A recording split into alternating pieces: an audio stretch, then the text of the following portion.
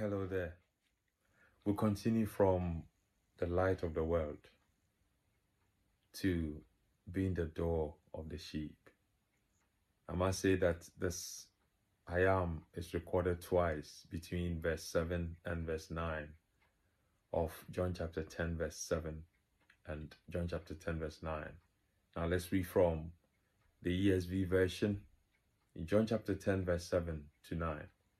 So Jesus again said to them, "Truly, truly, I say unto you, I am the door of the sheep. All who came before me are thieves and robbers, but the sheep did not listen to them. I am the door." As the second one, "If anyone enters by me, he will be saved and will go in and out and find pasture." The claims to be a good shepherd and Israel's true shepherd was in part a rebuke to them. And because it's as an influential teacher in Israel, they should have led the people to the truth, but they misled them. So they should have put people before themselves, but they didn't. They should have served God's agenda rather than their own. But the Pharisees are like bad shepherds as portrayed in Ezekiel chapter 34 and Jeremiah 23. I will encourage you to read it yourself. You realize that God was commenting that the leaders were not shepherding the people right. They led them astray through false doctrine. So when Jesus came, he had to undo a lot of the doctrines. And this is where you come into the I Say to You series. I mentioned earlier that Jesus said, "It was said to you, it was proclaimed to you, but I say to you that this is the right way. This is how you should do things." And there are a lot of them spread throughout the scriptures. So they prioritized themselves over the sheep and abused them. That is not Jesus. Jesus did not come to pile burdens on us, but to relieve us and carry us to the presence of God.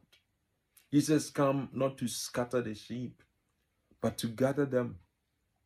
And he comes to protect them, not to devour the sheep. Most shepherds came seeking for themselves, but Jesus came seeking for the sheep.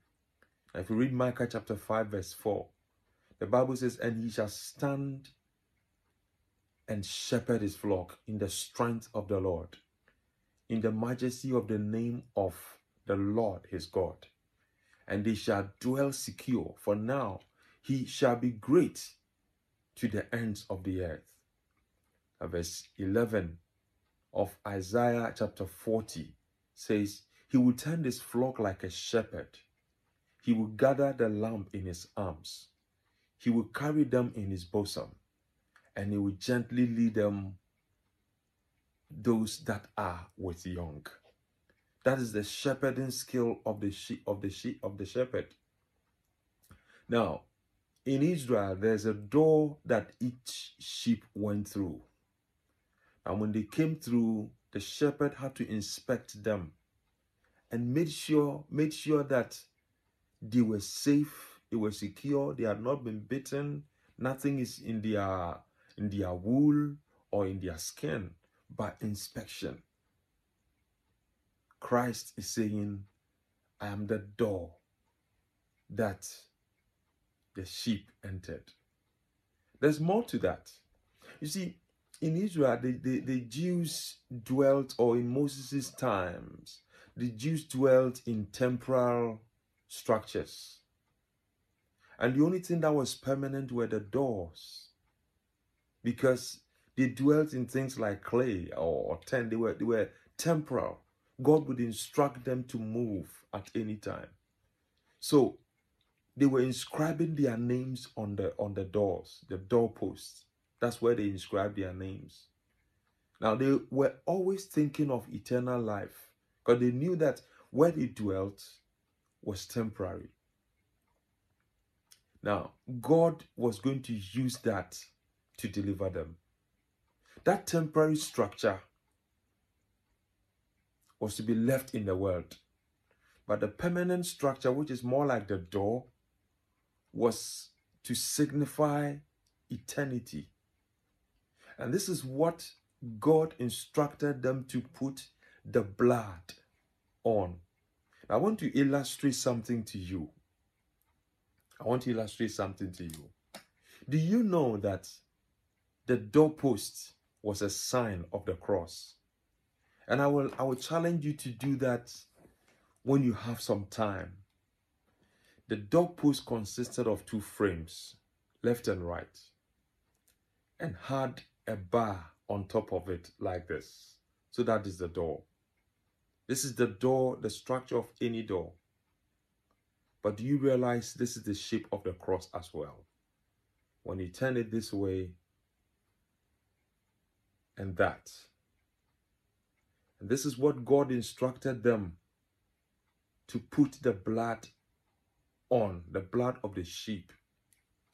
Now, when you read Exodus chapter 12, verse 22, it says, take a bunch of hyssop and dip it in the blood that is in the basin, and touch the lentils and the 2 doorposts with the blood that is in the basin. Now, none of you shall go out of the door in the house until the morning. Verse 23 of chapter 12 says, for the Lord will pass through to strike the Egyptians, the world system. And when he sees the blood in the lintel on the doorpost, the Lord will pass over the door and will not allow the destroyer to enter your house to strike you. Have you realized how many times the door has been mentioned? The door, the lintel has been mentioned. God was by this pointing to them that he was going to deliver them through the cross. The blood on the cross delivers you. Now Jesus is saying to you, I am the door of the sheep. I am the door of the sheep. He protects you. Your Lord died on a cross with his blood sprinkled on to save you. So this is depicted so many times. If you jump to Exodus chapter 33, verse 8 to verse 11, there was a door that people were standing in order to gaze the face of God. And Moses, Joshua, and Caleb did that. For the sake of the length of the video and our recording, I will leave it and maybe ask you to read it for yourself. He is the door through which we come to God. Want to move to the next session of our recording. I am the Good Shepherd. Keep studying with us as we run through this series and realize what an amazing Lord we have in our life in the person of Jesus Christ. The Lord bless you.